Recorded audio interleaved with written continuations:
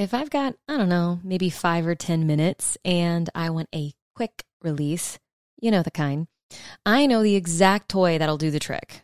Or I know the exact friction and rhythm to deliver with my hands in order to do it too. But if I want to slow things way down for a totally different experience, when I'm not in a rush, when I can spend some true quality time with myself, there's some very specific accessories that I like to grab. Sometimes I blindfold myself or I dim the lights really low. Sometimes I use a feather up and down my arms while vibey music plays in the background. Sometimes I get as much of my body involved as I possibly can. I run my hands through my hair, down my face, and I let my fingers dance all over the surface of my skin. I put pressure on my inner thighs. I take my sweet time seducing myself before ever touching my genitals. And when I'm properly warmed up and efficiently lubed up, one of my favorite new bedroom accessories to reach for is the Oh My C from Ioba. I'm not sure what mechanism is in this thing, but the toy has a little nub that rotates at different speeds, so it mimics the sensation of being orally stimulated. It's nice, it's light, and it's quiet. Sometimes the sounds of my toys can actually take me out of my experience, so a softer, quieter toy is incredibly appreciated. I make sure to take deep breaths as I let the pleasure and sensation build, breathing it throughout my body. And when the time is just right, I pick up the speed of the rotation and I ride a full body wave of ecstasy. This is one of many acts of devotion I choose to regularly deliver to myself.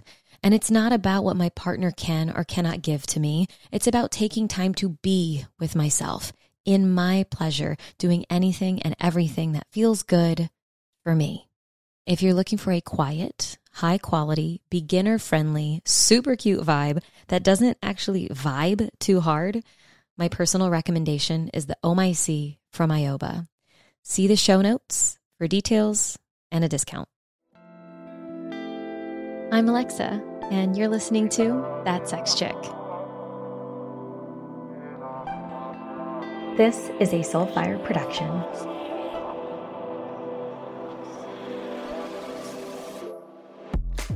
Joining me on the show today, I have Dr. Susie Gronsky. Specializing in men's pelvic and sexual health, Dr. Susie is a licensed doctor of physical therapy, certified pelvic rehabilitation practitioner, Michigan-trained sex counselor and educator, international teacher, author, and creator of one-to-one and self-paced health programs that help men with sexual pain become experts in treating themselves. Today, we'll be talking about men and sex, how she is challenging traditional views around the two, and ways for men to help their sexual pain. I hope y'all enjoy the show. Yay. So I was just mentioning before I hit record that I walked into our house this morning, and Jordan was asking me, my partner was asking me, like, what do you have going on? I'm like, well, I have 2 podcasts to record today.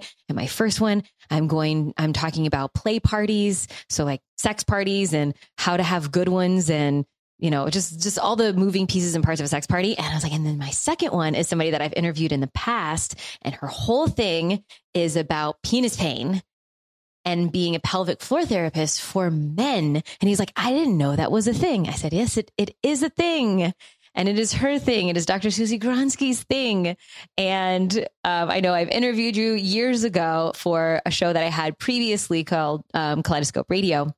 And then we've rebranded everything, and we came out with our new show, That Sex Chick. And it has this whole process of doing a new show launch and release and all that has gone beyond my wildest dreams. The show is so well received. I've grown as a podcast host, as a sex educator, and a person who's in this field and in this space. And it literally blows my mind on the daily. I walk around, and every now and then someone will come up to me and be like, hey, are you that sex chick? And I'll go, yeah. And they're like, I listen to your podcast. I'm like, oh my God, you do? What do you think? And I hope that it never loses that like awe for me. And I'm just so excited to get to bring such varied conversations to people, including the conversation we're going to have now, which even my partner had no idea was a thing. And I couldn't imagine talking about penises with another woman on the show other than you. So Dr. Susie, thank you for yet another, what I'm sure is going to be amazing convo on penises, penis pain, and the pelvic floor of a man. Well, thank you very much, Alexa. That was such a fun introduction. And yes, what I do is a thing. So men can have sexual pain or pain in their penis or pelvic pain. There are many different names out there depending on who you're getting your info from. But yeah, that's my jam, and I'd be happy to talk about that. Yay. Great. Well, because that's exactly what I brought you here for. So, okay, let's get started by giving the listeners a little taste of your story, because like looking at you from across the Zoom screen here, I'm like, how would I ever know that penises and cock pain and sexual pain in men and all of that? I would never guess like that's your thing. So I'm sure it comes with a story. So tell us a little bit about that story. And of course, when you realize that helping men with their sexual pain and discomfort and all that was going to be the jam. Yes, absolutely. So as you guessed, I do not have a penis or a scrotum or testicles. However, I do find it very rewarding to work with those who do have penises and have very distressing concerns should something arise, and not in a good way down there for them. So how my journey started with working with penis owners, it isn't really exciting, to be honest with you. I started my private practice in pelvic health several years ago, and this was before I moved to Asheville. I was in Illinois, and I really geared my marketing initially towards working with women, because that's how what I was taught in postgraduate work for pelvic health. And traditionally, pelvic health has been dominated more around, and in air quotes here, women's health, or those that are female identified. And so over the months, actually it didn't take long for men to reach out to me and ask me, could you help me? I have similar concerns. I have pain in my penis. I have testicular pain. It hurts when I sit. It feels like I have a golf ball in my ass.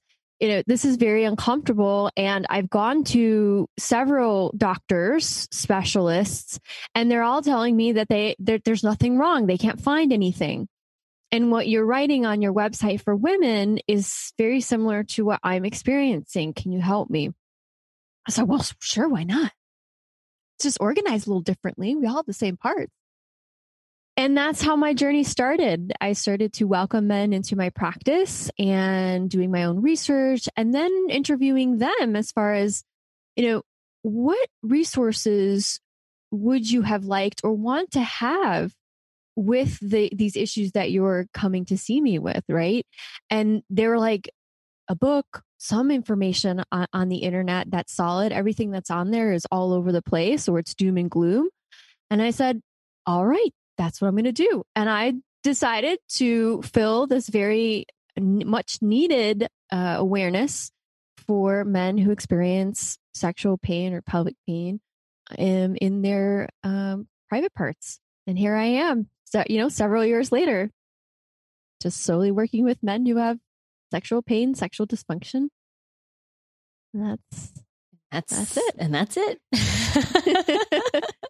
Okay. Well, I'm curious because I imagine that you get pretty vulnerable with men, or they get very vulnerable with you, because I imagine that there's lots of conversations that need to be had. Like, why are you experiencing? What has your experience been like? What is happening outside in the rest of your life to have this situation start to arise, or situation not rise? Pun intended there, So I'm curious, what are some of the common things that people, when they come to you, that they are experiencing? Yeah. So the most common one is sexual pain, and that can be pain with an erection, pain with ejaculation or post-ejaculation, pain with any type of friction. So oral, hand job, penetration. It could also be pain in the shaft or the tip of the penis, the scrotum, the testicles, or along around the anus. Those are the most common areas that men will come to me for as far as their concerns. The secondary to that would be pain with sitting. So because those areas we sit on, which is normal and healthy, it can be very aggravating if there's already sensitivity in that region. And then urinary frequency and urgency.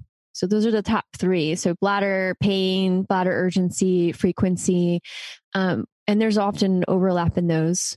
So that's like from the pain side of things, but also with sexual pain or pain in this area of our body, there also comes a change in sexual desire, libido, appetite, and also there may be changes with penis function, right? So sexual function, because when something hurts, it's very distressing and concerning, but no one can give you an answer or help you or guide you in any way, then that becomes the big elephant in the room, right? And so how does that impact erectile function? Well, it certainly does, because you're not going to have optimal circulation to those tissues because you're in stress response mode, right? You're in fight or flight, and that tends to dampen the systems necessary for you to even get an erection.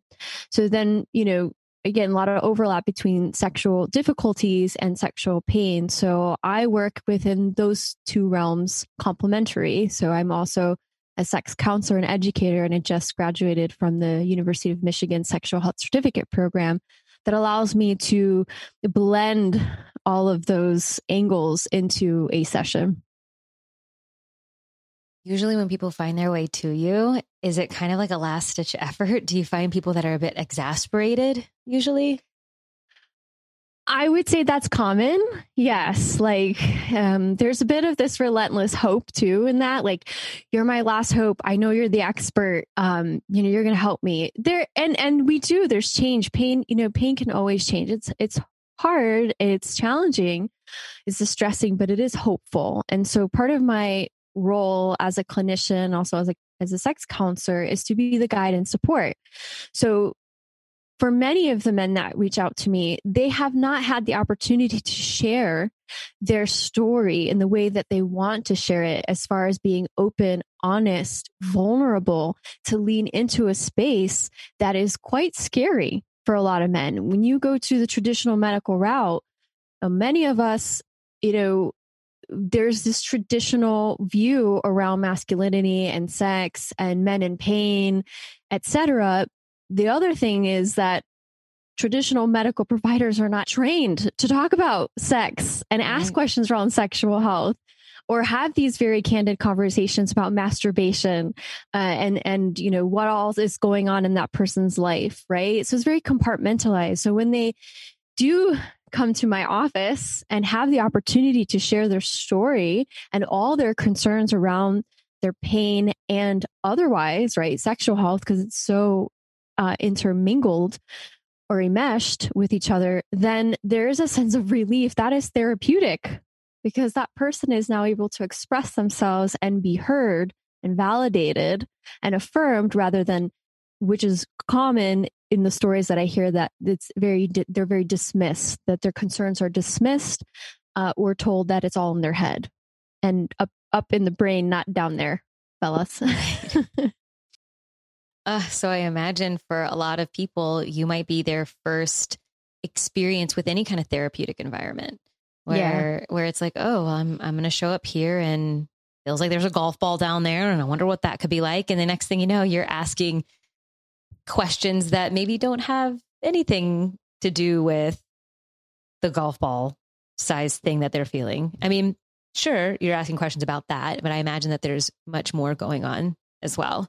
So I'm curious about how you see the blend of, let's say, the things that shaped the man into the man that is in front of you, or the penis owner, societal norms. Maybe there's religious kind of dogmatic upbringing. Maybe they're in a relationship that they're not super fulfilled in, that kind of thing, mm-hmm. and how that translates into some of the work.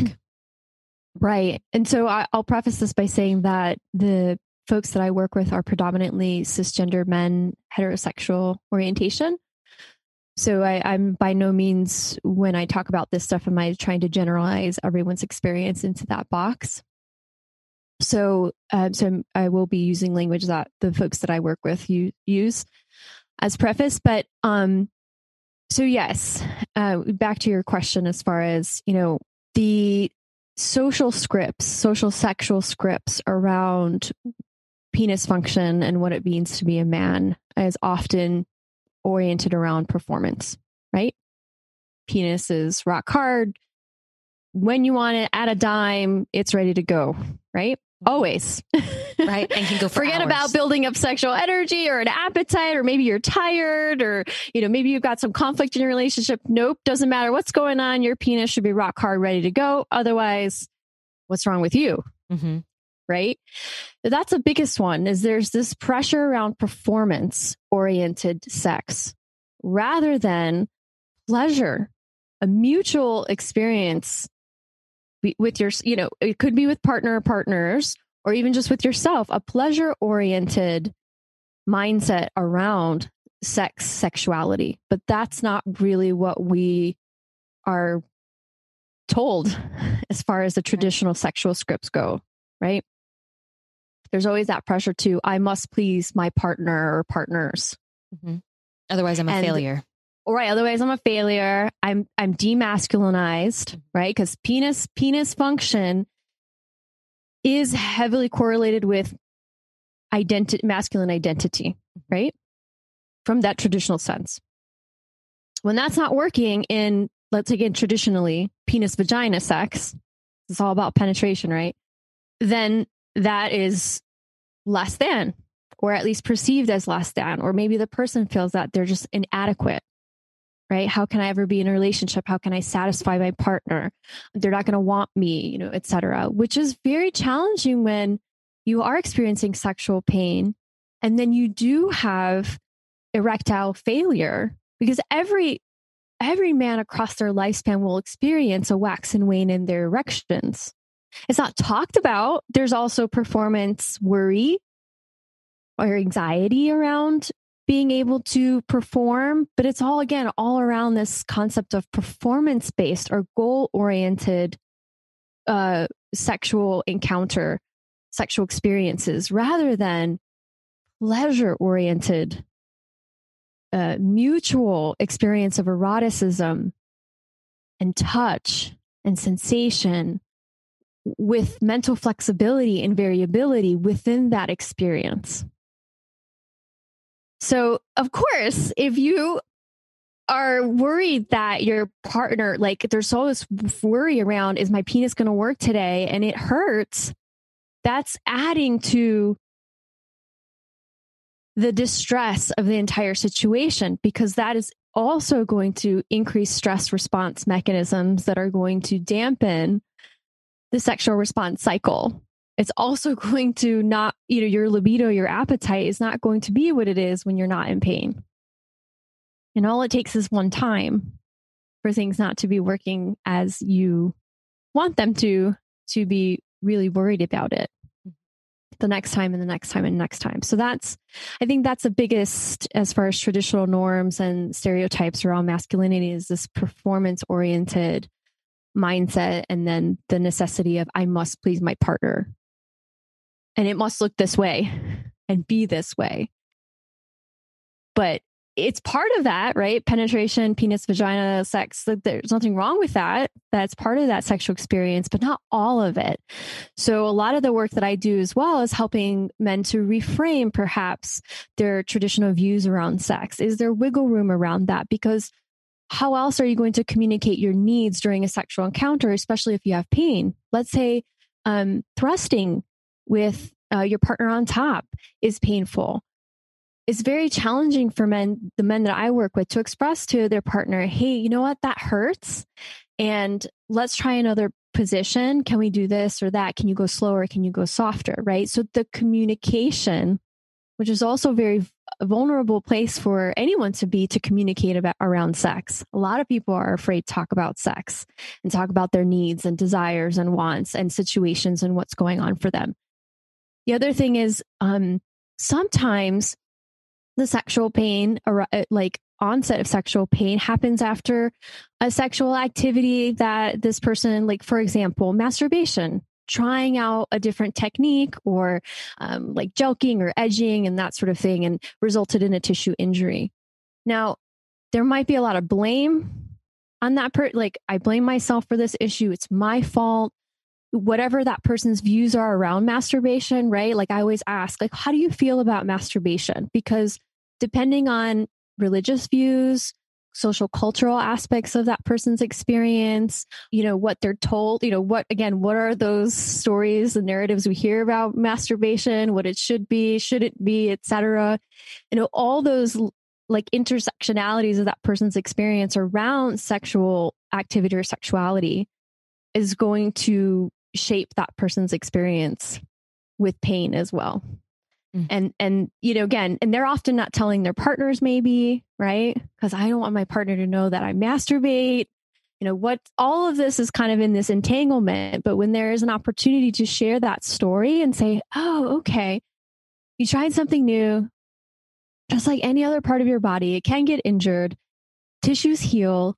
Let's try to bring back confidence, comfort, and safety with these activities. But during that process, it's how can I also communicate to my partner or be honest? Because honesty is a choice in any given moment, right?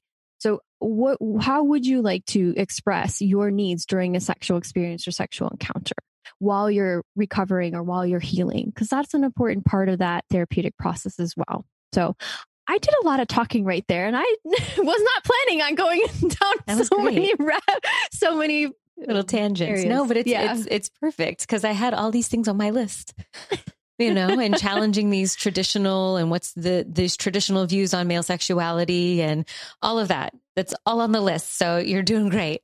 And something that comes up for me in hearing all of that, especially when you mention like, oh, if there's pain in certain positions, and I'm just going to straight up, if you're in partnership with a penis owner and you like to have sex with a penis, this is how to not respond. What's wrong with you? Right.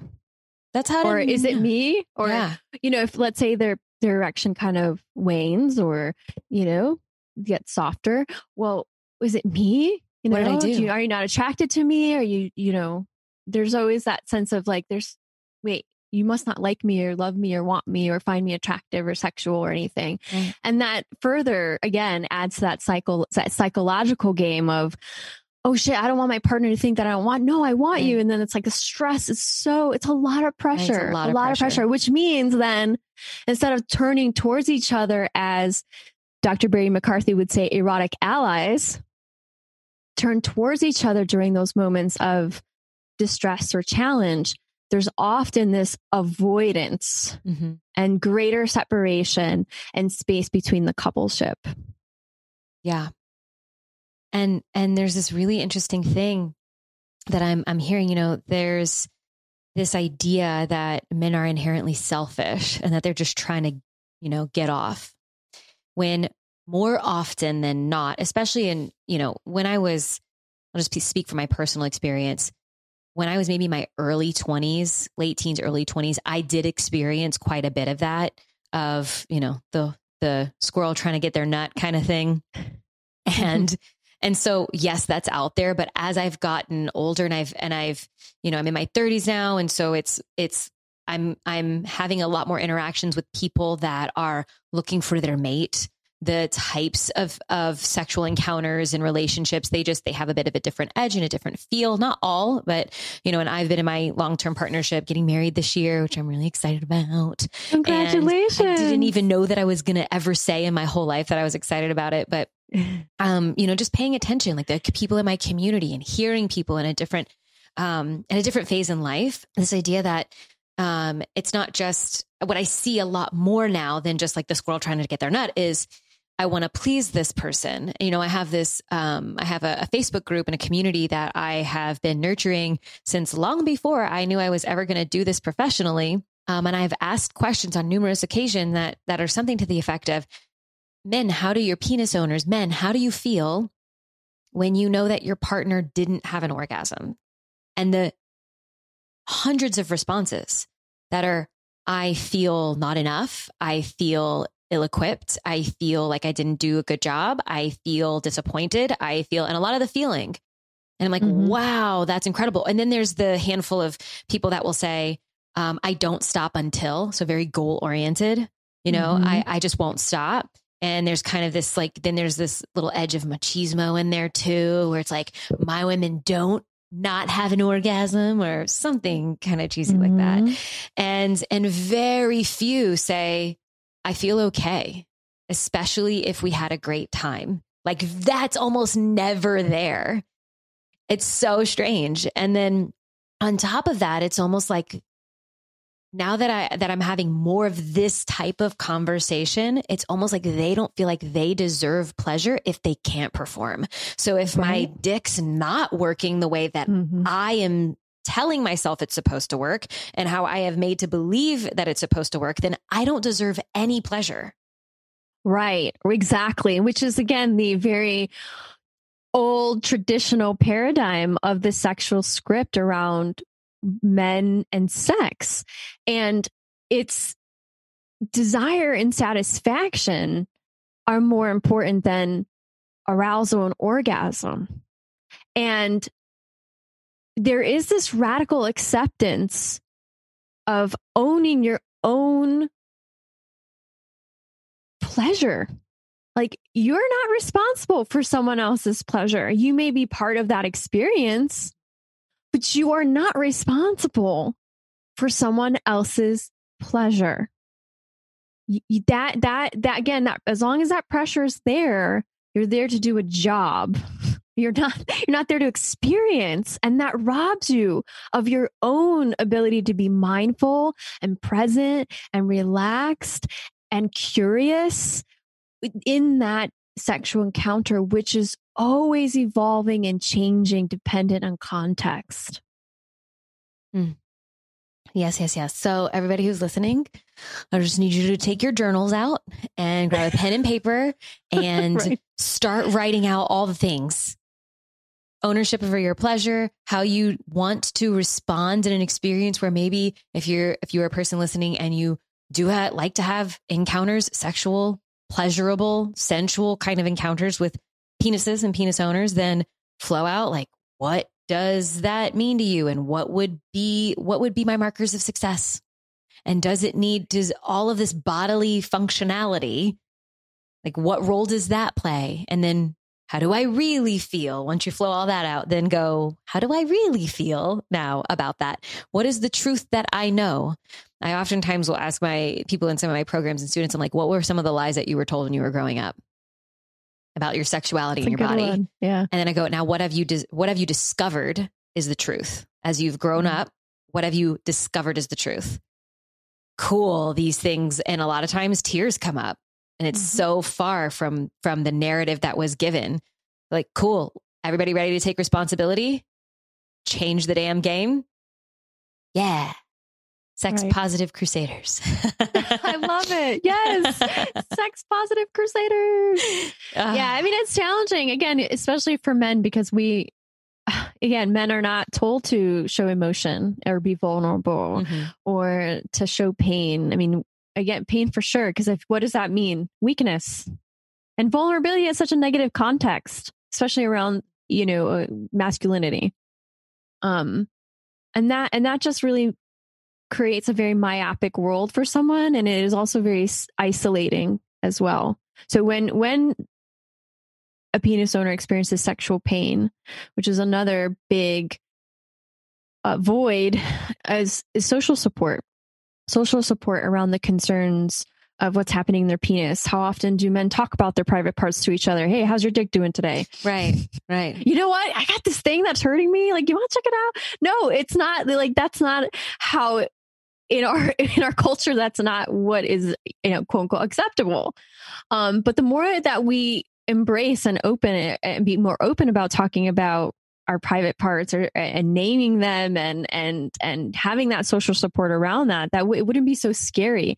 But if you're a guy and you're experiencing something down there, it's like, I don't want anybody to know about this because it is such a stigma, right? And there's so much shame and blame and guilt around that. And then those parts are coming into, pain recovery as well. Because as long as those parts are hanging out, stress response mechanisms are really high. There's the protective buffer gets really wide. And so it's really about kind of breaking those down Yeah. and saying, hey, you're human, you have a human body, and this stuff happens to anybody. Right. And, I know we were segueing from our talk about sexual health, but or sexuality is our bodies are going to change, and it's accepting that aging does happen. And your penis isn't going to function the way it did when you were 18, 20, 25, 30. And as you age, there are natural changes that occur. So how can you be more flexible around your sexual experiences, right? Because if, like you said, Alexa, if the metric is to perform and to have a rock hard penis all the time, whenever you want it, whenever your partner wants it, because forget about not being in the mood for a guy, right? Right. Like to say, hey, I'm tired. I had a rough day. I got a lot on my mind. I'm tired. No, that's not acceptable, which it is acceptable. And there's a really good book out there by Dr. Sarah Hunter Murray. It's called Not Always in the Mood. And that's for men. It's breaking down these myths that we're talking about and saying, hey, it's okay not to be in the mood. It's okay to say, hey, you know what? I'd like to, I'm going to veto sex tonight, but I'd like to cuddle. I'd like to watch a movie with you. Oh, yeah. Let's kind of just sit here and hold hands. You know what I'm saying? Yeah. I'm just going to share a little personal story. I have clients right now that, which each time I work with a couple, I don't take private clients all that much. And it's usually all by referral. Like I have some really super close friends here in Austin, and then they wind up talking a lot about my effect on the effect that they believe that I've had on their relationship and an opening it up. And then, their next removed friend is like, I want to work with her. And anyway, so I love having like my little intimate group of one-on-ones or two-on-ones that, which sounds sexual in and of itself, relationships and client relationships. And very recently I had a couple that we wanted to use something other than verbal language to communicate and convey I'm open and available, or I'm open to connection and intimacy without sex, or I'm not available.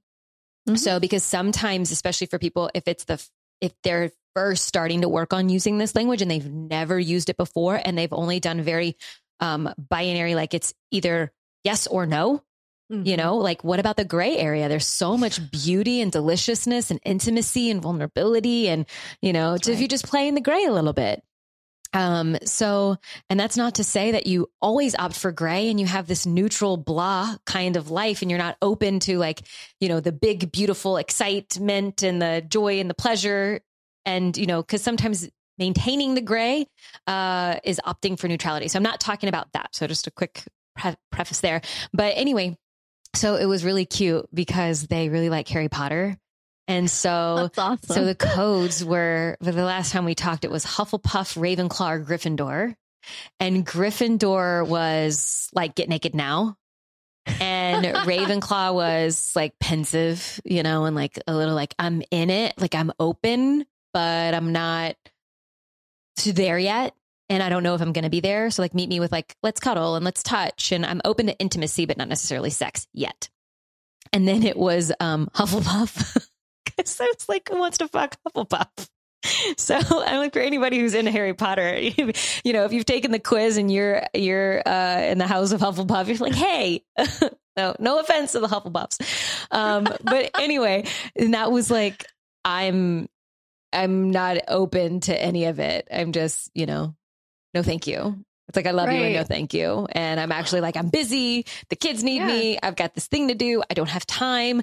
And it could be like Hufflepuff, but Gryffindor later. You know what I mean? Well, it sounds like a lot of playfulness is what I'm hearing from that, is adding in this sense of fantasy play and also playfulness, which I feel like as adults, we just forget about that why isn't play part of our language? Why is it just for kids? We were once there. I mean, that's creativity and that's connectivity and being able to share in each other's imaginations and create energy and emotional intimacy. I just think playfulness is such a huge part of sexual intimacy. And life outside of the bedroom is integrated with life in the bedroom and vice versa. So, I mean, definitely play. It's so wild. You see kids do that all the time. And then kids become adults. And for some reason, life gets sincere and serious. And a lot of that play, it's like I reserve my play for my one vacation every year while I'm like still wrapped up in all of the shit of my life. And I'm not actually detached, or, I might just numb out the whole time with a bunch of alcohol throughout that experience or something like that. It's like, where does the play come in? And I have found it just remarkable to have so many conversations about sex that we're infusing that play and we're infusing that imagination and almost that childlike innocence of wonder and awe infused into the most air quote adult thing that we could possibly be doing.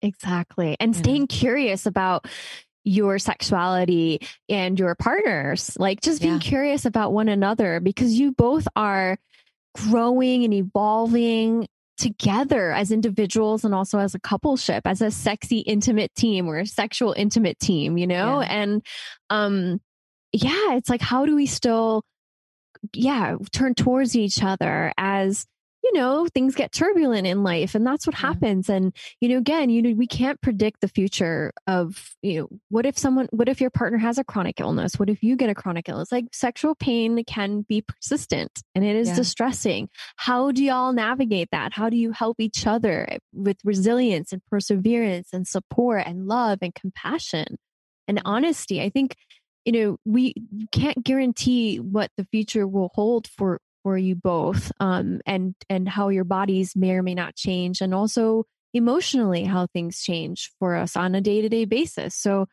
it really is important as far as what do we do in those situations to work as a team, as a partnership, instead of an individual, isolated event.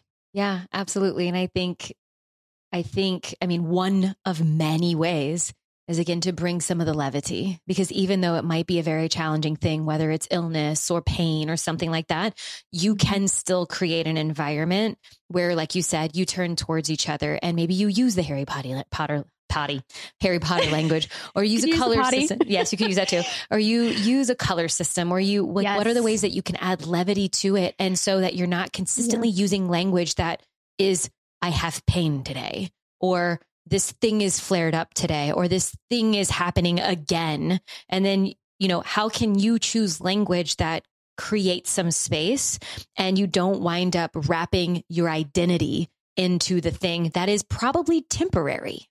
Mm-hmm. Yeah. Absolutely. Yes. 100% to everything you said. Great.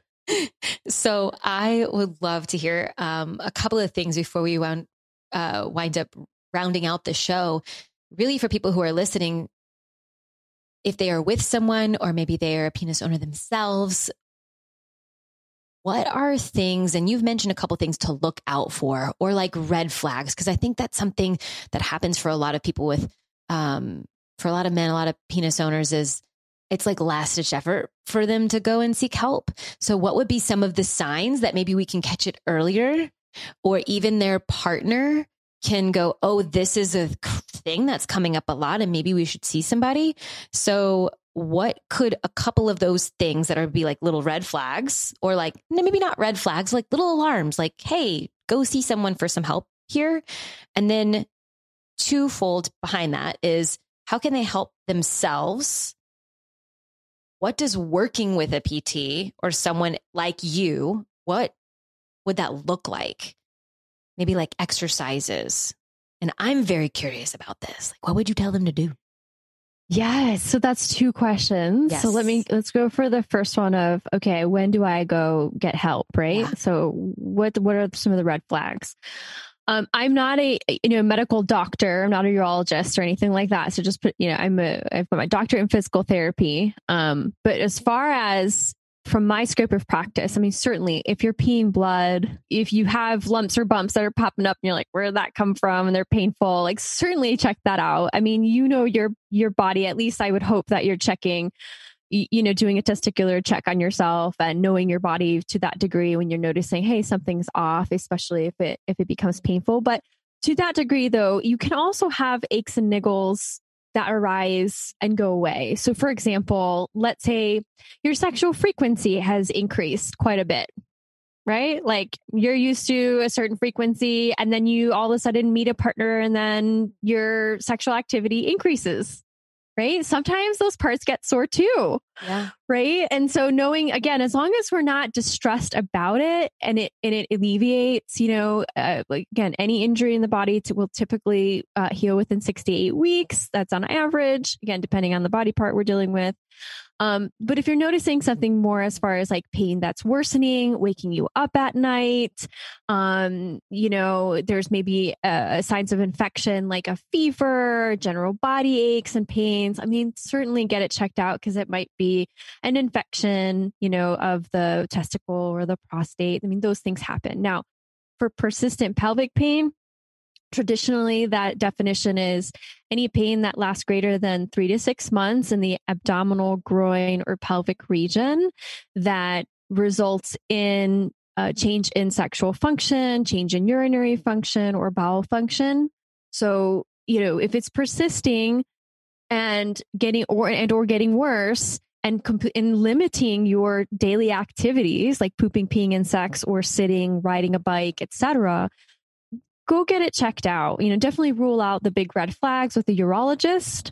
And then if that's clear, right? So they may give you a round of antibiotics as a prophylactic, but I wouldn't suggest more beyond that because for chronic pelvic pain in men, which is traditionally called, the old traditional view of it is chronic prostatitis. And I have like bunny air quotes here because it's like the catch-all umbrella term for pelvic pain in men. But rarely does it have anything to do with the prostate being infected. Right. In fact, 95 to 97% of cases are not due to a prostatic infection.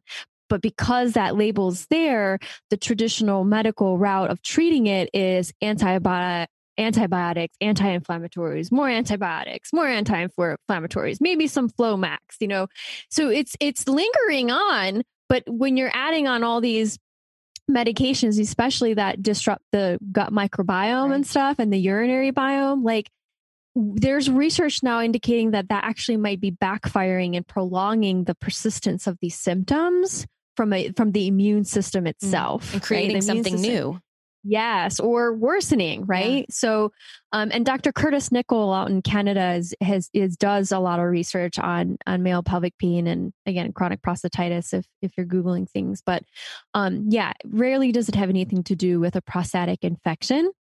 So at that point, if you're seeing a medical provider who's like, okay, we tried antibiotics and that's not working, go see a physical therapist or physiotherapist or even an occupational therapist who specializes in working with men who have pelvic pain.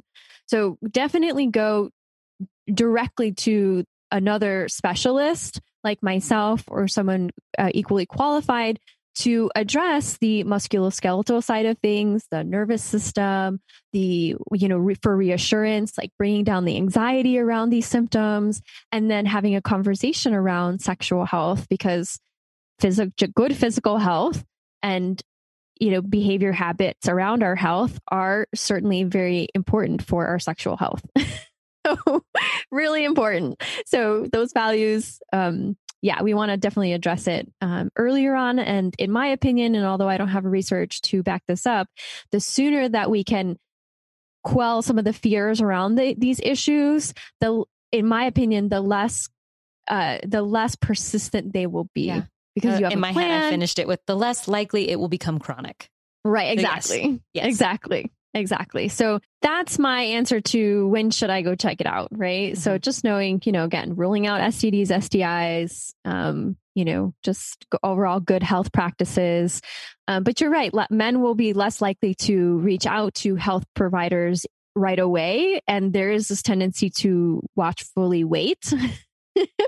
But then in the meantime, all that kind of just gets bigger, like the worry around it. It's not going away. And that may be unnecessary. So the sooner the better, so that there's more reassurance and also a plan to help resolve these issues. So that's the first answer to your question. Mm-hmm. Do you remember the second one? So the second one being, so what happens during a physical therapy or a pelvic health visit, right? Again, it could be a sexual medicine provider as well that does this work. Sure. And I can only speak from my approach, like how I do things. So I will tell, I tell people that I work with, like, there are many physical therapists and pelvic health specialists, but not all of us are created equal, just like any other profession, right? Like, we're not all, our skill set, our comfort level, our training. Yes. To some degree is going to vary. As I said, I have a sexual counseling background, so I'm very comfortable with addressing topics around sexual health and sexual dysfunction. So a lot of my intake includes sexual health intake in addition to the past medical history and, show me where it hurts, tell me, when did this all start, et cetera. So initially we had that conversation, share your story, tell me what's going on. I might, again, dive into more detailed and intimate questions around their pain and then other concerns that are coming up during that intake. And then we do a full body. I'm a functional person. I'm like, okay, move your body around, like bend forward, bend your back. Like if you were to lift something off the ground, what would that look like? And what positions and postures hurt? What positions and postures feel better for you or yummy for you? So I'm very fluid in that process, kind of like an art of like, just show me how your body moves. And then I'm looking for protective buffering, right? Like, are you holding your breath? Are you tensing your body? Are you moving really rigidly? Are you aware of your body in space? Like, what is your body awareness, right? And where is your attention? Because a lot of times if you have pain, rightfully so, it's going to grab your attention and that's all you're focused on. But if your brain were to focus on pain every minute, every second of the day, you would not survive. So my goal is to say, oh, did it hurt then? Oh, no, it didn't. It changes. Okay, awesome. So that's hopeful, right? Pain can change. We can move our bodies in different ways. We can help decrease that protective buffering. So I like to play with movement. And then we get to the actual pelvic health examination, which always, and I preface this, your health provider should always ask consent to touch you, period. Because as a clinician, I do my best to try to ask questions around non-consensual touch and sexual trauma, and also emotional trauma and medical trauma. But sometimes that's not disclosed in the first session. And I need to ask consent. Is it okay today for me to look at your most intimate parts? And is it okay for you to show me where things hurt on your body before I even touch that person?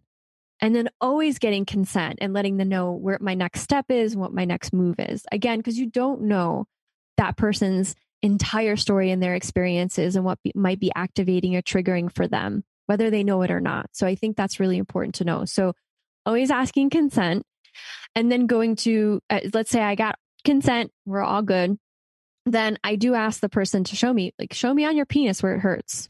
I do a full sexual organ assessment. So penis, erectile tissue, the glands, the testicles, the scrotum, the anus. And then sometimes if warranted, like for example, if somebody has pain with anal sex or pain with bowel movements, then I do want to assess the tissues around the anus and then inside the rectum as well, because you want to map out what the pain points are, but you also want to map out where tissues don't hurt. And then you want to work with that person to modulate that pain response as far as, relaxing their body, breathing, moving their leg a certain way to decrease that experience of pain. Right. So in that session, again, it's very it's a craft. It's very fluid. It's never going to be the same for every single person. And it shouldn't, because your assessment as a clinician should always be based on that person's individual needs and their story. So yes, am I touching testicles and penis? Absolutely. Buttholes. But in a non-sexual way. Yay. But also, and this is another question that comes up is like, what if they get an erection? Or if they ejaculate, because if this person has, which is common, if you have pelvic pain, you can have early ejaculation or difficulty controlling ejaculation. And that does happen from time to time. It's rare, but it does happen. Erections happen more often, but that's because we're touching parts that receive sensory input that activate certain reflexes, right. The erection reflexes. And I totally, kind of bring out the elephant in the room before that even comes up, no pun intended, is, hey, this might happen. I'm cool with it, as I've been doing this for 10 years. Like, but if you're not comfortable and you want some space, I'll be happy to walk out. Yeah. Right. And then use draping, sheets, etc. Like, but I'm very open and candid with, hey, whatever you're willing and would like to show me on your body, I am willing to assess it. And then let's do something about it to help make it feel better. Yeah. Well, I mean, that's what you just mentioned. I think we, generally speaking, have so much work still to do. And that general area of like, you will have a patient that may or may not get an erection. Let's say you have patients that get erection while you are doing this assessment. Does that mean that they are running sexual energy in your direction? Or more often than not, they're probably embarrassed for that. And so just because there's an erection does not signal arousal and openness and availability for sex. Exactly. We do not need to sexualize bodies. And in fact, a lot of my patients will tell you, like, I want you to treat this part of my body like my nose or my ear. I'm not, just because those parts are, exactly what you're saying. A guy will have a boner in the morning, an erection in the morning. It doesn't mean they're aroused. It's a physiological process. It's a physiological response. It doesn't necessarily mean, oh, if I'm erect, I'm aroused. Right. And then, and it's like I said a little while ago of the how not to respond. What's wrong with you? Or is it me? And all of that. And so if there's also a boner, then there's a boner, to look at it. And this is a common thing that I see for female partners is all of a sudden, like, now I feel some level of responsibility to manage this thing because your erection means sexual drive and arousal and that you want it. And now it's just, people are very, like, humans are complicated, complex, predictable creatures. I say it all of the time. Messy too. Messy. Sometimes life gets messy. Yeah, and messy too. So just throw Or on that flip side, I'll say if that person doesn't have a hard on, right? That doesn't mean that they're not aroused. They can be very aroused and have desire for you, even though their sexual organs may not be responsive in that way. Right. And that's okay. Like, let's put a little less focus on what the penis is doing. Yeah. Like sex is over when the dick ejaculates. Right. Done. Right. The goal. We met our goal. There's so much fixation on what the dick is doing.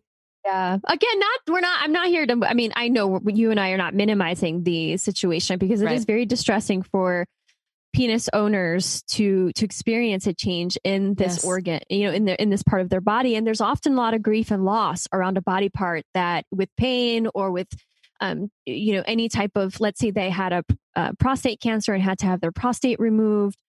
Sexual function of that, it will change. Sexual function will change.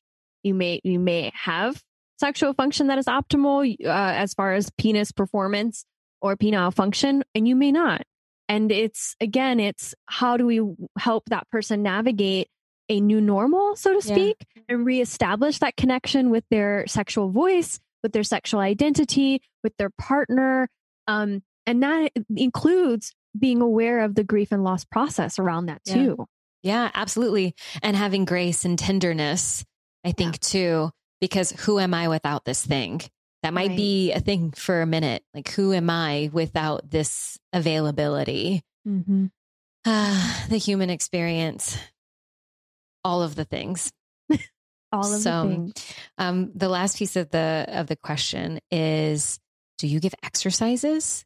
What's an example of an exercise that you might give? And I said, because I'm very curious about this, right? I know that I work with vagina owners, since we're using that language. Like I work with women who've birthed babies, people who've birthed babies, and let's talk Kegels and sensation and all of that. And so I know the exercises that I give for someone who has a vagina and the Kegel, and whether that's yoni eggs or some practice or ritual to get in touch with their body, to strengthen the muscles. And I only go so far before I also say, go to a PT. I can give you some exercises and I can give you this thing. And then as soon as you hit this marker and you want something beyond what this exercise might give you, then you got to go to a PT. And I have somebody local here in Austin. That is I love referring. I'm a referring machine. So, you do have some good folks in Austin. Yeah. Mm-hmm. Yeah. I'm quite proud of it too. And even though they might not be local to Austin, then it's easy enough just to connect, because just about everybody does stuff virtually these days. Right. So anyway, I know the kinds of exercises that I can give to someone or, that I've worked with, but I'm curious how this looks. Yeah. So I love this because it's going to be very different than from the traditional sense of what pelvic physical therapy would be. And I give these examples because I will often, like I said, sexual pain and pleasure, right? Like we're so scared of it. I like to reintroduce back pleasure. How can we be pleasure focused and not pain focused? So one of my exercises might be is touching your soft penis. Because if there's pain in the penis and let's say masturbation is off the table for now because it hurts, right? Or some sort of other sexual activity. Rather than it being performance oriented, I go, let's re-embody this part of your body again by just doing a sensory landscape activity. Feel your body, feel your penis, close your eyes softly, maybe use different types of strokes, use lubricant. Get to know your penis in a non-painful way because you're reinforcing positive experiences around that part of your body that are not painful. And that's important. That's really important to recover. You want to gradually increase exposure to certain activities that are painful and start to reframe them in a pleasurable way. So yes, do I do often guided give exercises around like touch your soft penis, guided meditative masturbation. Again, increase blood flow to your penis, but then back off. Watch you lose your erection. Because then that also mitigates anxiety around losing an erection too. So stimulate your penis to an erection and then let it go, but also be aware of the sensation. Like, are you aware of your penis filling with blood? Are you aware of the temperature changes? Notice everything else, not just the pain. Right? Like, so I love, like, again, sensory integration in that way. Sometimes if there's, for example, let's say there was an injury to like the nerves around the penis, again, common, and nerves regenerate, or nerves heal, tissues heal, but we might need to do more other sensory activities like vibration. Using a vibrator, right? To stimulate maybe nerve endings. That's also very common for post-prostatectomy after cancer, right? How do we stimulate these nerve endings and help reestablish the waking up of these nerves, right? To regain function. So vibrators. Manta is one of my favorite ones by Fun Factory to recommend to folks who have penises. But you can use a garden variety vibrator. I also use, which is I found from I got this from the BDSM community, the kink community. Yeah, a pinwheel. It's like a pinwheel. Yeah, a pinwheel. It's like a little spiky pinwheel, but it's also like, when I show this to guys, they're like, oh my God, that looks scary. What do you want me to do with that? And I'm like, no, let's do it on your arm over skin. So to get sensation back or to help to resensitize an area that has lost sensation for whatever reason, I'll use tools like that, different sensory tools and textures to help with that. Again, to re-embody, to add in playfulness, to really explore with sensation in a non-painful way, but a novel way. Mm-hmm. So that's one exercise, like from again, that perspective. Another exercise I would use is just breath awareness and pelvic awareness with that breath. So as you breathe in and out, kind of noticing what happens at the pelvic floor. You just notice the range of motion of this trampoline. That is the same muscles that women will have, just organized differently. So that mobilizes tissues. And so I do a lot of pelvic coordination work too, as far as, okay, inhale, let go, exhale, gently contract, not 110%, but just a little bit. So like a progressive muscle relaxation technique, but it also helps to reestablish control. As far as it can help with ejaculatory control, it can also help with erectile function. Because again, if things are tense, tight, if you're nervous, the muscles there might be also kind of protective and guarded. So we're trying to establish greater range of motion and healthy movement to those tissues. And that's one of my favorite ways, is to just use the breath and combine that with a pelvic awareness to regulate. Good stuff. Oh my gosh. Yay. Okay. And if you had to you have given so many resources and names and processes and different things along this podcast journey of today. If somebody is curious and wants to learn a little bit more, I know you have a book. Are there any, you want to mention your book as a resource, maybe another podcast or some kind of resource or quiz or something that someone can take to just help them figure things out? Yes. So you mentioned my book. Thank you for the shameless plug. It is Pelvic Pain, the Ultimate Cock Block, and it is for men who are experiencing pelvic pain, sexual pain. I have a free resource library on my website. If you go to drsusieg.com, I have a male sexual health resource library, and I have a male pelvic pain, sexual pain resource library that is filled with all of my favorite books around men, sex, men and relationships, sexuality. I particularly really enjoy Dr. Barry McCarthy's work. He is a psychologist and a researcher around male sexuality, and he is a fabulous resource. So I'm sure if you type in Dr. Barry McCarthy, he does have 2 books, Coping with Premature Ejaculation and Coping with Erectile Dysfunction. Wow. They're for the general audience. Fantastic books. Highly recommend those resources often.